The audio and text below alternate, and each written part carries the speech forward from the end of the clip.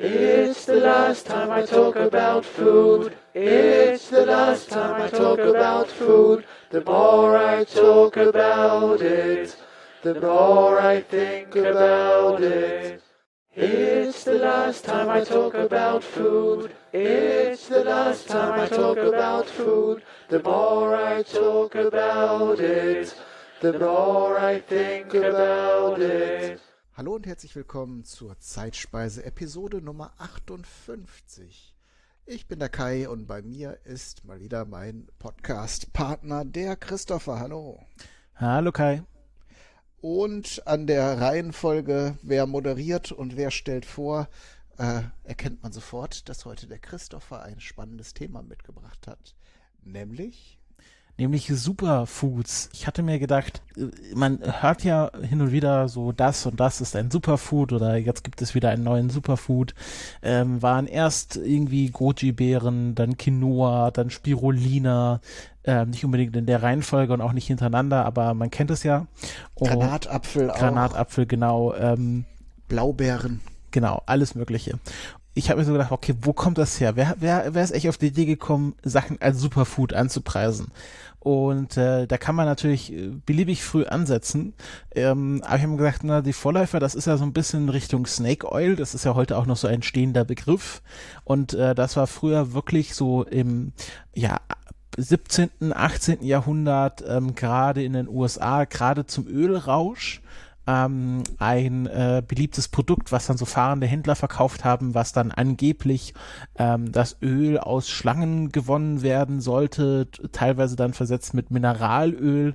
Also in diesem Ölrausch in den USA hat man dann diesem Öl, was man dort gewonnen hat, dann auch irgendwelche medizinischen Eigenschaften zugesprochen. Teilweise waren da auch die unterschiedlichsten Kräuter und Sachen drin und jeder hatte so sein eigenes Rezept. Aber im Grunde läuft es darauf hinaus, im besten Falle macht es nichts und im schlimmsten Falle macht es sich krank. Ja, man hört von diesen Quacksalbern und dann diesen unsäglichen Mixturen, die dann in der Regel irgendwie irgendeine Form von Alkohol meist enthielten, genau. Der natürlich eine Wirkung hatte. Ja. Aber auch so unschöne Sachen wie Urin oder irgendwelche giftigen Substanzen wurden da gerne mal reingepanscht. Genau, aber es war nicht immer so Quacksalber, also es waren teilweise auch so, dass dann so William Rockefeller zum Beispiel, also die von dieser großen Rockefeller-Dynastie im großen Stil Snake Oil verkauft hat. Also dass es dann nur noch von so Quacksalbern in so fahrenden Wegen verkauft wurde, das war eher so dann schon der Downfall des Snake Oils. Das war teilweise richtig ein Industrieprodukt, was dort hergestellt wurde. Und das wandelte sich dann im 19. Jahrhundert hin zum sogenannten Miracle Food, also dass man dann von Miracle Foods gesprochen hat. Zum Beispiel war lange Zeit Coca-Cola als Miracle Food war als ein Nerventonikum angepriesen. Ich finde, der Begriff Tonikum ist auch etwas, was immer auf etwas Fragwürdiges hindeutet, gerade im Deutschen. Im Englischen dann ein Nerve Tonic. Teilweise dann auch gegen Kopfschmerzen eingesetzt, lag natürlich daran, dass da Kokain noch drin war. Das hat dann auch gegen Kopfschmerzen geholfen.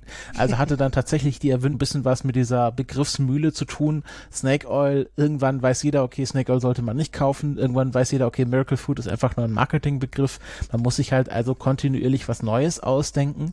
Und dann Anfang des 20. Jahrhunderts wurde das erste Mal der Begriff Superfood in einer offiziellen Kapazität verwendet. Und zwar von der United Fruit Company, die ihre Bananen verkaufen wollten oder noch besser verkaufen wollten und dann angefangen haben, Bananen als eine Art Superfood anzupreisen. Da ging es dann auch so um Sachen, naja, die haben ja eine besonders dicke Schale und das schützt sie vor Bakterien und Pilzsporen und die Banane, also das Fruchtfleisch, was dann drin enthalten ist, das ist ja dann besonders gesund und deswegen ist es ein Superfood. Auch ein kleiner Rückgriff auf die letzte Folge zum Thema Gluten und Zöliakie, was ja eine Glutenunverträglichkeit ist. Bevor man das Gluten entdeckt hatte, hatten wir ja letzte Folge gelernt, das war erst am Anfang des 20. Jahrhunderts, hatte man gedacht, dass zum Beispiel Bananen helfen, die Symptome von Zöliakie zu bekämpfen. Und ich kann mir das nur so herleiten, dass ja Bananen ein sehr guter Getreideersatz sind. Also man kann ja zum Beispiel Pfannkuchen aus Bananen machen, und deswegen wahrscheinlich Leute, die unter Zöliakie gelitten haben damals und angefangen haben, Bananen zu essen, dadurch halt weniger Getreide gegessen haben und so halt die Symptome der Zöliakie schwächer wurden. Also so kann ich mir herleiten, woher diese Eigenschaft herkommt, dass Bananen anscheinend Zöliakie bekämpfen soll.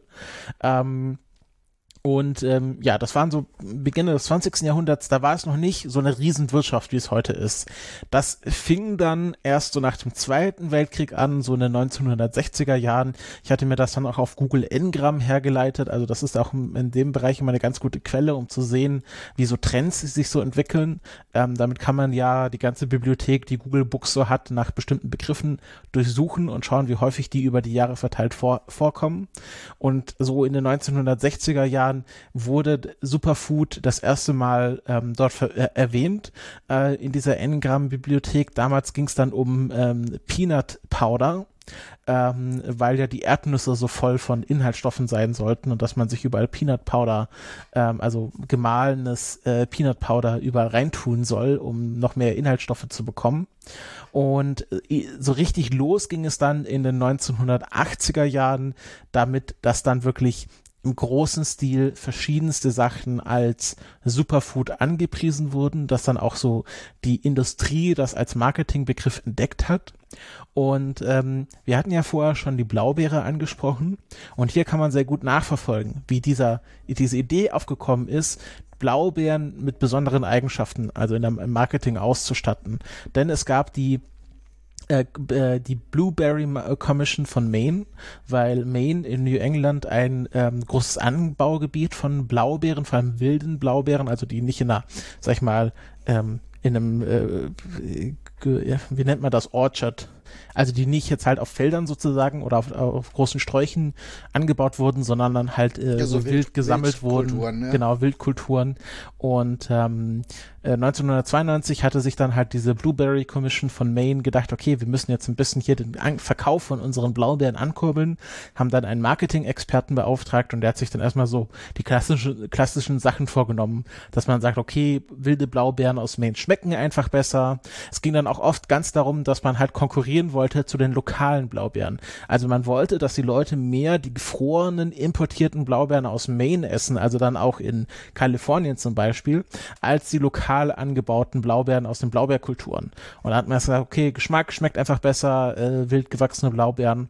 Aber dann hatte die USDA, also die US Drug Administration, ein Bericht rausgebracht, dass 1997, dass Blaubeeren besonders viele Antioxidantien enthalten oder Antioxidantienpigmente, die, so hatte es die damalige Forschung dargestellt, bei ganz vielen verschiedenen Sachen helfen. Da ging es dann um Krebsvorsorge und was das Herz angeht und alles Mögliche. Und Antioxidantien wurde nachgesagt, dass sie so mehr oder weniger alles heilen können. Und das hatte dieser Marketing-Experte gelesen und hatte sich gedacht, okay, jetzt müssen wir das richtig ausschlachten. Und von 1997 bis ins Jahr 2000 gab es einen gezielten Marketing-Push, Wild Blueberries aus Maine, und das ist dann auch so ein stehender Begriff geworden. Also mittlerweile Wild Blueberries ist fast schon so ein Eigenbegriff eben für diese Blaubeeren, die aus Maine kommen, anzupreisen, dass man sagt, okay, wenn ihr die kauft, da bekommt ihr da die meiste Menge an Antioxidantien, und dann kommen wir halt wieder in den Bereich der Superfoods, und kauft doch lieber unsere gefrorenen Blaubeeren aus Maine anstatt quasi die lokalen Blaubeeren, weil unsere Blaubeeren haben viel mehr Antioxidantien, weil sie wild gewachsen sind, weil sie nicht so hoch gezüchtet und auf Größe und Masse gezüchtet wurden wie die lokalen Blaubeeren aus den Blaubeerkulturen.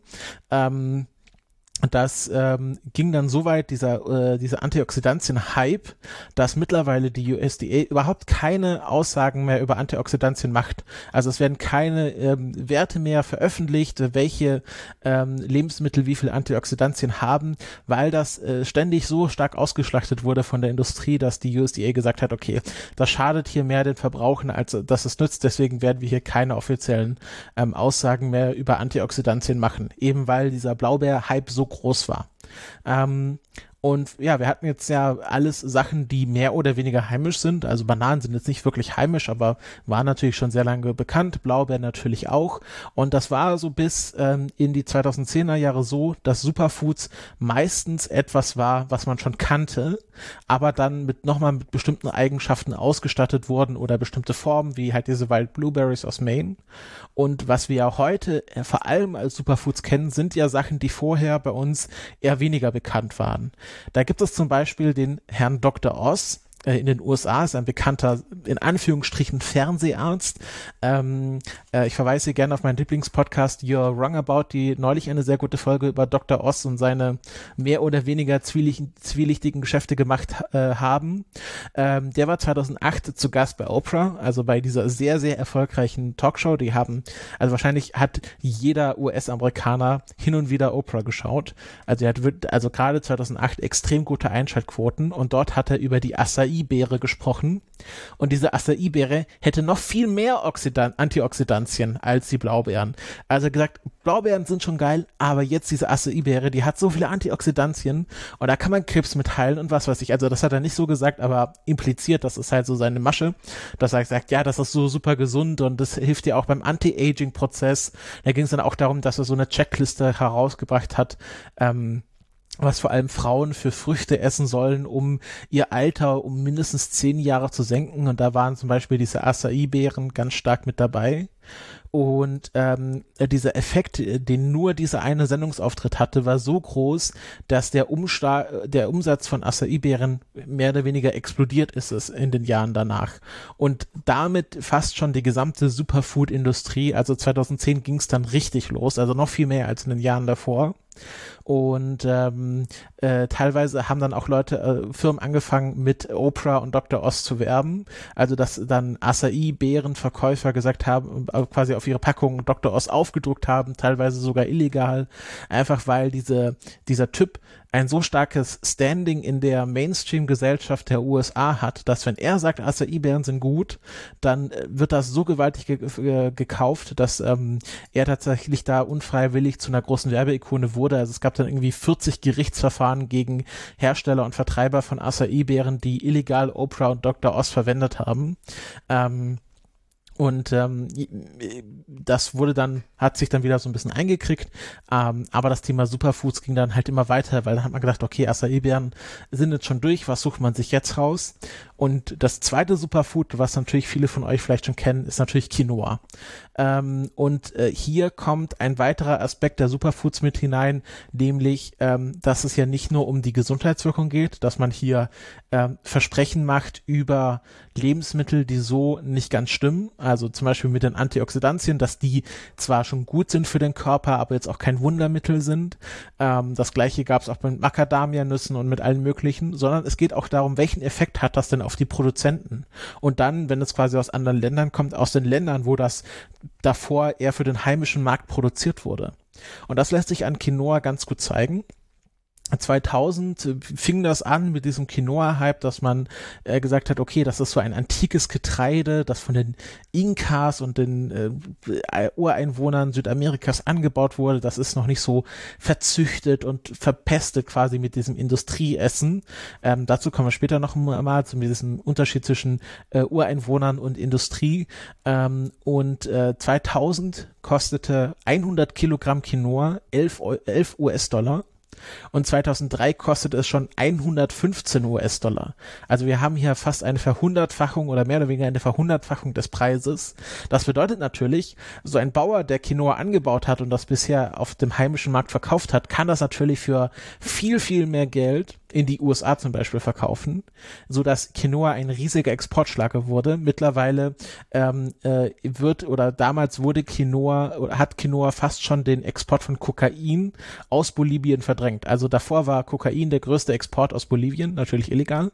2003, 2004, die Jahre danach, fiel der Anbau von Kokablättern drastisch, weil man diese Felder für Quinoa benutzt hatte, weil man gemerkt hat, man kann mit Quinoa viel besser Geld machen als mit Kokain. Das ist natürlich auch in sich eine spannende Aussage.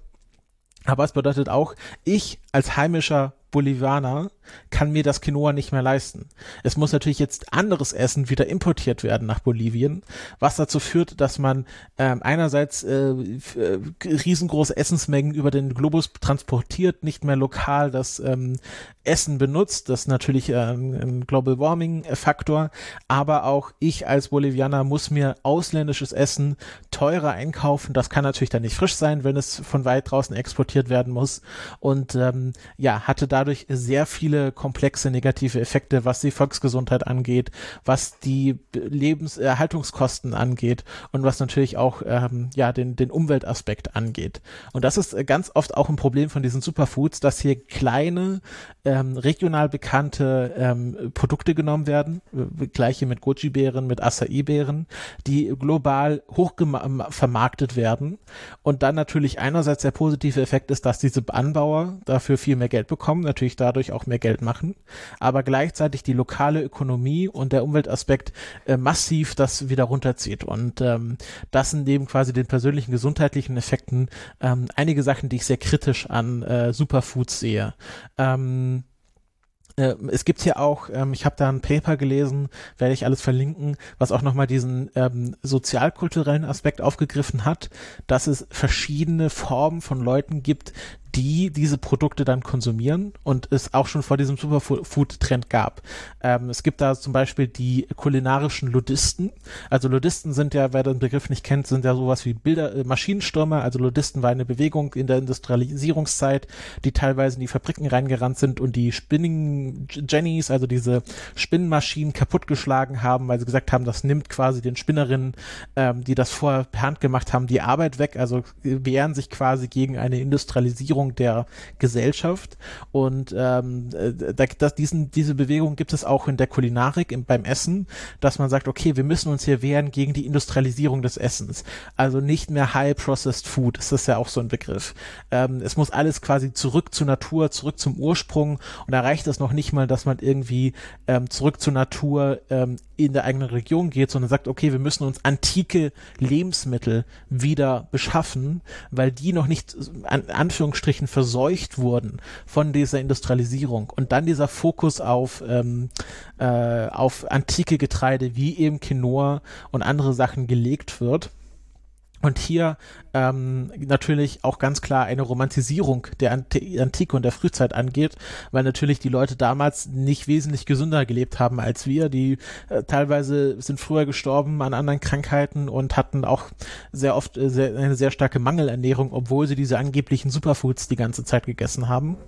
Dann gibt es Leute, die man in die Kategorie der Adventurous Eater einteilen könnte, wo man sagt, das sind Leute, die jetzt nicht unbedingt sagen, wir müssen hier zurück zur Natur, zurück zur Antike, sondern die einfach versuchen, so ein bisschen das Exotische, diese Exotisierung ins eigene Essen mit reinzubringen. Also die dann sagen, ja, ich gehe gerne zum Chinesen oder ich gehe gerne, früher gab es ja noch Afghanen und Iraker, das war ja in Deutschland in den 60er Jahren sehr beliebt, wo man diese exotische, also in Anführungsstrichen exotische Nahrung erleben konnte, ohne wirklich weit das Haus verlassen zu können und es hier nicht wirklich darum geht, so sich mit der Kultur auseinanderzusetzen und diese Leute dann auch schlussendlich in die eigene Gesellschaft zu integrieren, sondern es fand dadurch schon eine Exotisierung statt, dass man das quasi als etwas Besonderes empfunden hat, dass man jetzt zum Afghanen, Iraker, damals natürlich auch Italiener und Türken ging, um dort quasi dieses Essen zu essen, aber sich dann teilweise auch gar nicht mehr groß anders mit der Kultur auseinandergesetzt hat.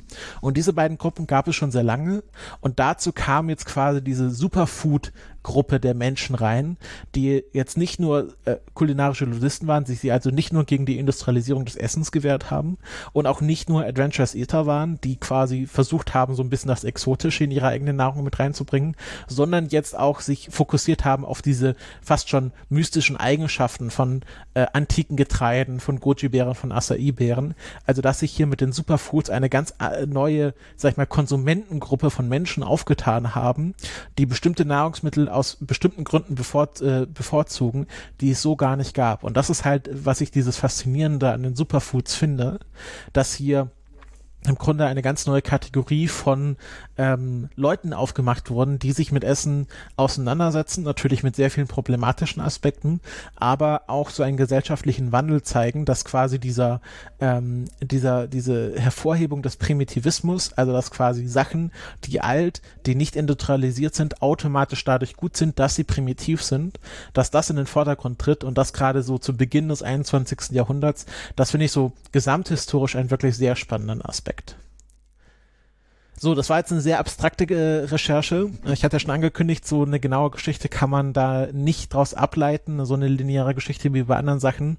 Aber ich finde es doch ganz spannend, sich auch mal mit diesem Thema auseinanderzusetzen. Kai, du hattest ja letzte Folge schon mal gesagt, dass du da früher, wie du meintest, sehr naiv rangegangen bist, jetzt das ein bisschen anders siehst. Hast du da bestimmte Sachen mal probiert, die du davor nicht kanntest, die du vielleicht jetzt auch weiter isst, auch wenn du jetzt weißt, dass es jetzt nicht super ist, aber einfach Teil deiner normalen Kulinarik geworden ist? Ja, also ich muss dazu sagen, also es gibt ja mehrere Gründe, solche Zutaten zu kaufen. Das eine ist, dass ich persönlich jetzt sehr experimentierfreudig bin und natürlich gerne auch exotische Zutaten verwende. Und wenn dann noch obendrauf der Claim kommt, dass die Zutat jetzt besonders gut für den Stoffwechsel, für den Blutkreislauf oder sowieso allgemein stärkend ist, das sind ja immer so diese Hauptargumente, die da angeführt werden, wo quasi jeder irgendwo einen Aspekt bei sich sieht, dass er das dann auch gebrauchen könnte, um noch länger zu leben oder gesünder zu werden oder eben nicht schnell zu altern oder krank zu werden. Das sind natürlich Verkaufsargumente, die sehr erfolgreich sind, weil jeder möchte heutzutage lange jung und fit und gesund sein. Ich habe sehr früh mich natürlich für asiatische Lebensmittel interessiert. Da habe ich jetzt aktuell noch ein Kraut, das man zum Würzen und auch zum Süßen von Speisen verwenden kann, das auch noch lustigerweise Unsterblichkeitskraut übersetzt heißt. Das Jiaogulan wächst halt ist sehr stark wüchsig, ist natürlich auch für die Gärtnereibetriebe, die das dann vermarkten, sehr vorteilhaft, dass das keine großen Ansprüche hat bei der Züchtung. Und was mir eben so durch den Kopf ging, war, es gab ja dann doch hin und wieder mal klärende Artikel, diese Versprechen, die mit diesen Superfoods einhergehen, beruhen ja ganz oft auf Studien. Das sind dann aber oft sehr vereinzelte Studien und wenn man das mal von Experten auf dem Gebiet dann gerade rücken lässt oder ins richtige Licht rücken lässt, dann sind das durchaus Substanzen, die gesundheitsfördernde Wirkung haben. Also es ist nicht direkt gelogen, aber in den Konzentrationen, in denen man das für gewöhnlich durch die normale Aufnahme als Lebensmittel hat das jetzt nicht so die Wirkung, dass man sagen kann, man isst jetzt eine Acai-Beere und dann plötzlich ist man 10 Jahre jünger. Mir ging so durch den Kopf die Sache mit den Phenolen, also den Farbstoffen im Rotwein, wo dann durchaus eine positive Wirkung da sein kann, aber man so viele Flaschen Rotwein trinken müsste, dass einem eher die Leber explodiert, als dass man jetzt von den Phenolen so einen positiven Effekt hätte. Und das wird dann in diesen Claims oder in diesen Vermarktungsstrategien ganz gerne verschwiegen, dass diese Substanzen, die ja so gesund sind, dass man schon zentnerweise dann diese Lebensmittel zu sich nehmen müsste. Ne? Ja. Das Problem ist ja auch, dass Ernährung ein sehr komplexes Thema ist, wo einfach sehr viel Unsicherheit herrscht, wo natürlich auch es extrem viele und auch widersprüchliche Informationen gibt, dann teilweise auch aus vertrauensvollen Quellen. Also es gibt ja so Sachen wie, es grenzt fast schon an eine Verschwörung, dass, glaube ich, die Milchindustrie in den USA es geschafft haben, dass Zucker als viel negativer dargestellt wurde als Fett, damit quasi die sehr fetthaltige Milch weiterhin gut gekauft wird. Also da gibt es, oder zum Beispiel wie die Lebensmittelpyramide, also die klassische, die man vielleicht noch so in der Schule gelernt hat, dass das echt daher kommt, dass gerade in den USA die Milchindustrie und auch die Getreideindustrie einen sehr großen Einfluss hat und deswegen auf einmal die unteren Teile der Lebensmittelpyramide aus Milch- und Getreideprodukten bestand. Und dass es so aussah, als müsste man jeden Tag 8 Kilo Kartoffeln und 20 Kilo Brot essen, damit man eine ausgewogene Ernährung hatte. Und dass hier auch teilweise einfach ganz oft Lobbyismus betrieben wurde, aber das dann trotzdem auch fast schon ganz normal in den Lehrplänen übernommen wurde und an Schulen unterrichtet wurde. Also nicht so, dass man sich jetzt von irgendwelchen Ernährungsgurus das abholt, sondern einfach ganz normal in der Schule lernt Sachen, die von einer Lobby irgendwo diktiert wurden und dann teilweise schon dann in anderen Ländern übernommen wurde und nochmal eine Abstraktionsebene drüber ist. Und ich glaube, daher kommt auch dieser Erfolg von Superfoods, dass man hier einerseits diese Mystifizierung mit dem Primitiven, mit dem Antiken verbindet mit wissenschaftlich oder pseudowissenschaftlichen Aussagen. Und ich glaube, diese Kombination macht es einfach. Dass man dadurch beide Seiten des Spektrums, Leute, die eher auf dieses Mystifizierte ansprechen und Leute, die eher auf das Wissenschaftliche ansprechen, abholen kann. Auf jeden Fall. Ich denke auch immer an diese Hypes mit den verschiedenen Vitaminen, wo man mittlerweile auch ein bisschen vorsichtiger mit den Aussagen ist, dass wenn man die Vitamine jetzt in Reinform oder synthetisch hergestellt nimmt, ob die jetzt wirklich so gesundheitsförderlich sind. Man kennt ja auch dann die sekundären Pflanzenstoffe, die bei der Aufnahme in den Körper weiß man ja mittlerweile, dass einige Vitamine dann mit anderen Substanzen zusammen erst vernünftig aufgenommen werden oder isoliert dann vielleicht sogar negative Wirkungen haben können.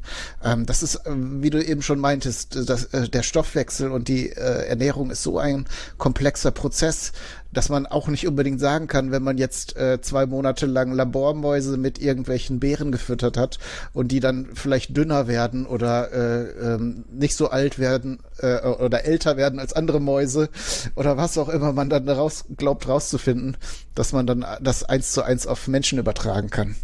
Ja. Zu diesen Forschung.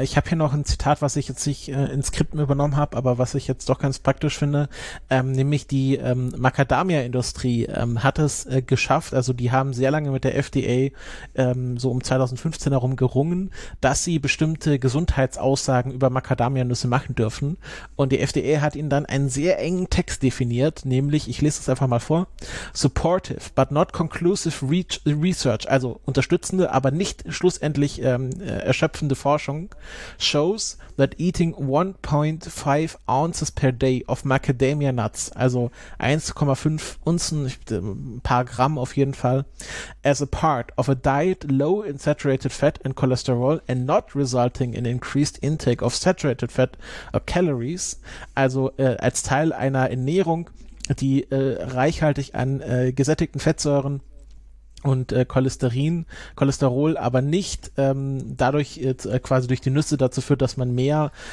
gesättigte Fettsäuren und Kalorien zu sich nimmt, may reduce the risk of coronary heart diseases. Also die schlussendliche Aussage ist, es gibt Forschung, die zeigen könnte, aber das ist noch nicht schlussendlich bewiesen, dass wenn man eine kleine Menge Macadamia-Nüsse isst, als Teil einer ausgewogenen Ernährung, dann kann es sein, dass man ein geringeres Risiko von Herz-Kranz-Gefäßerkrankungen hat. Die Presseerklärung, die dann die Macadamia-Lobby dazu rausgegeben hat, liest sich dann ein bisschen anders, ist auch kürzer. Go nuts, folks. FDA declares macadamia nuts heart healthy. Also, ihr könnt jetzt voll auf die Nüsse gehen. Natürlich andere Aussage im Deutschen. Die FDA hat gesagt, dass Nüsse gut fürs Herz sind. Und ist natürlich klar, die meisten Leute lesen nur die Überschrift und nicht den gesamten Text, wo diese genaue Definition drinsteht.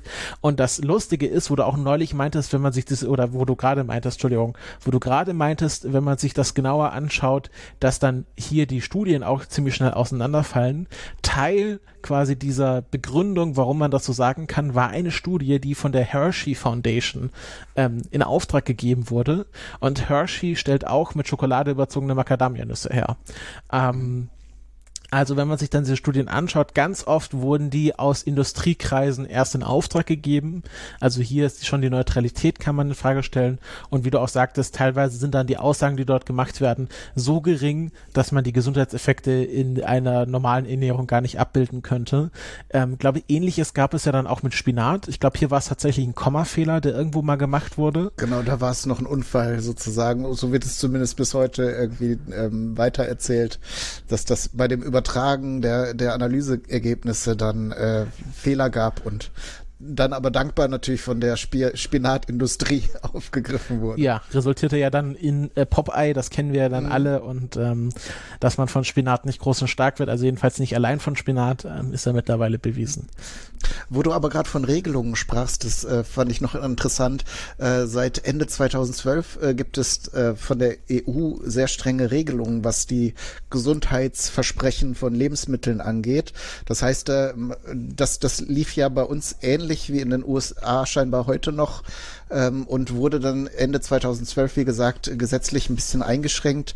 Die Claims müssen also von der EU genehmigt werden. Es gab ja zum Beispiel so Dinge mit Immunsystem stärkenden Lebensmitteln und so weiter. Ja, Kult. Was dann aber, ja, zum Beispiel. Aber das konnte dann halt, das wird jetzt mittlerweile ja dann mit anderen Zusätzen wie Vitaminen mal wieder dann ausgeglichen, um tatsächliche Wirkungen, die diesen Vitaminen zugeschrieben werden, dann eben auf das gesamte Produkt irgendwie abfärben zu lassen.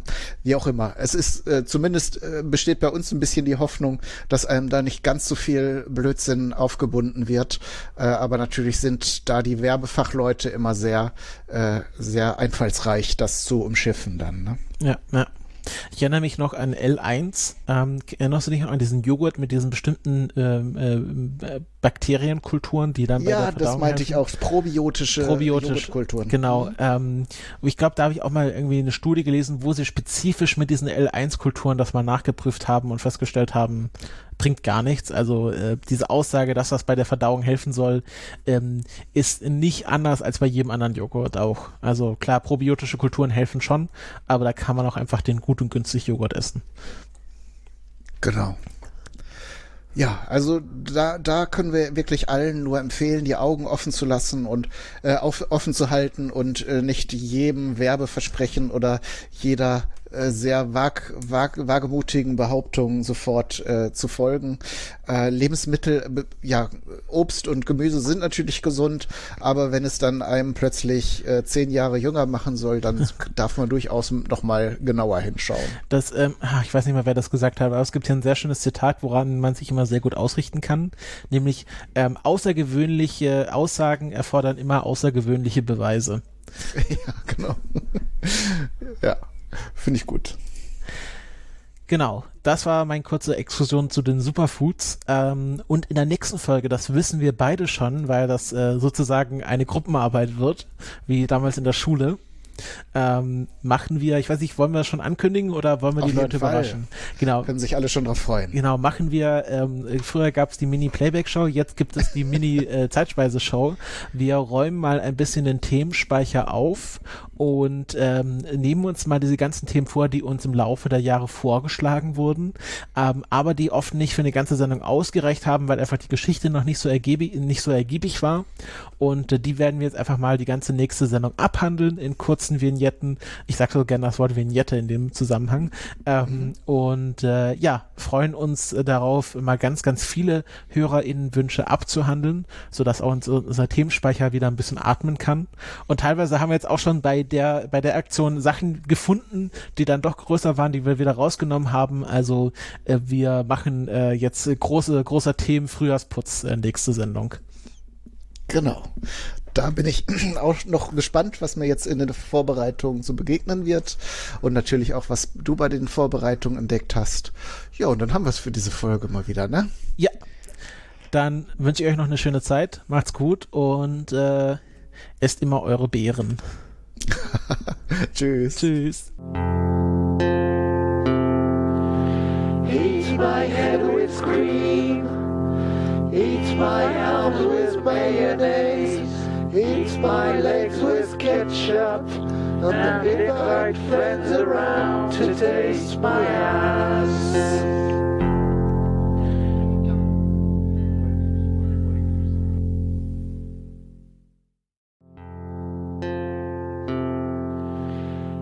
Eat my head with cream. Eat my arms with mayonnaise. Eat my legs with ketchup. And invite friends around to taste my ass.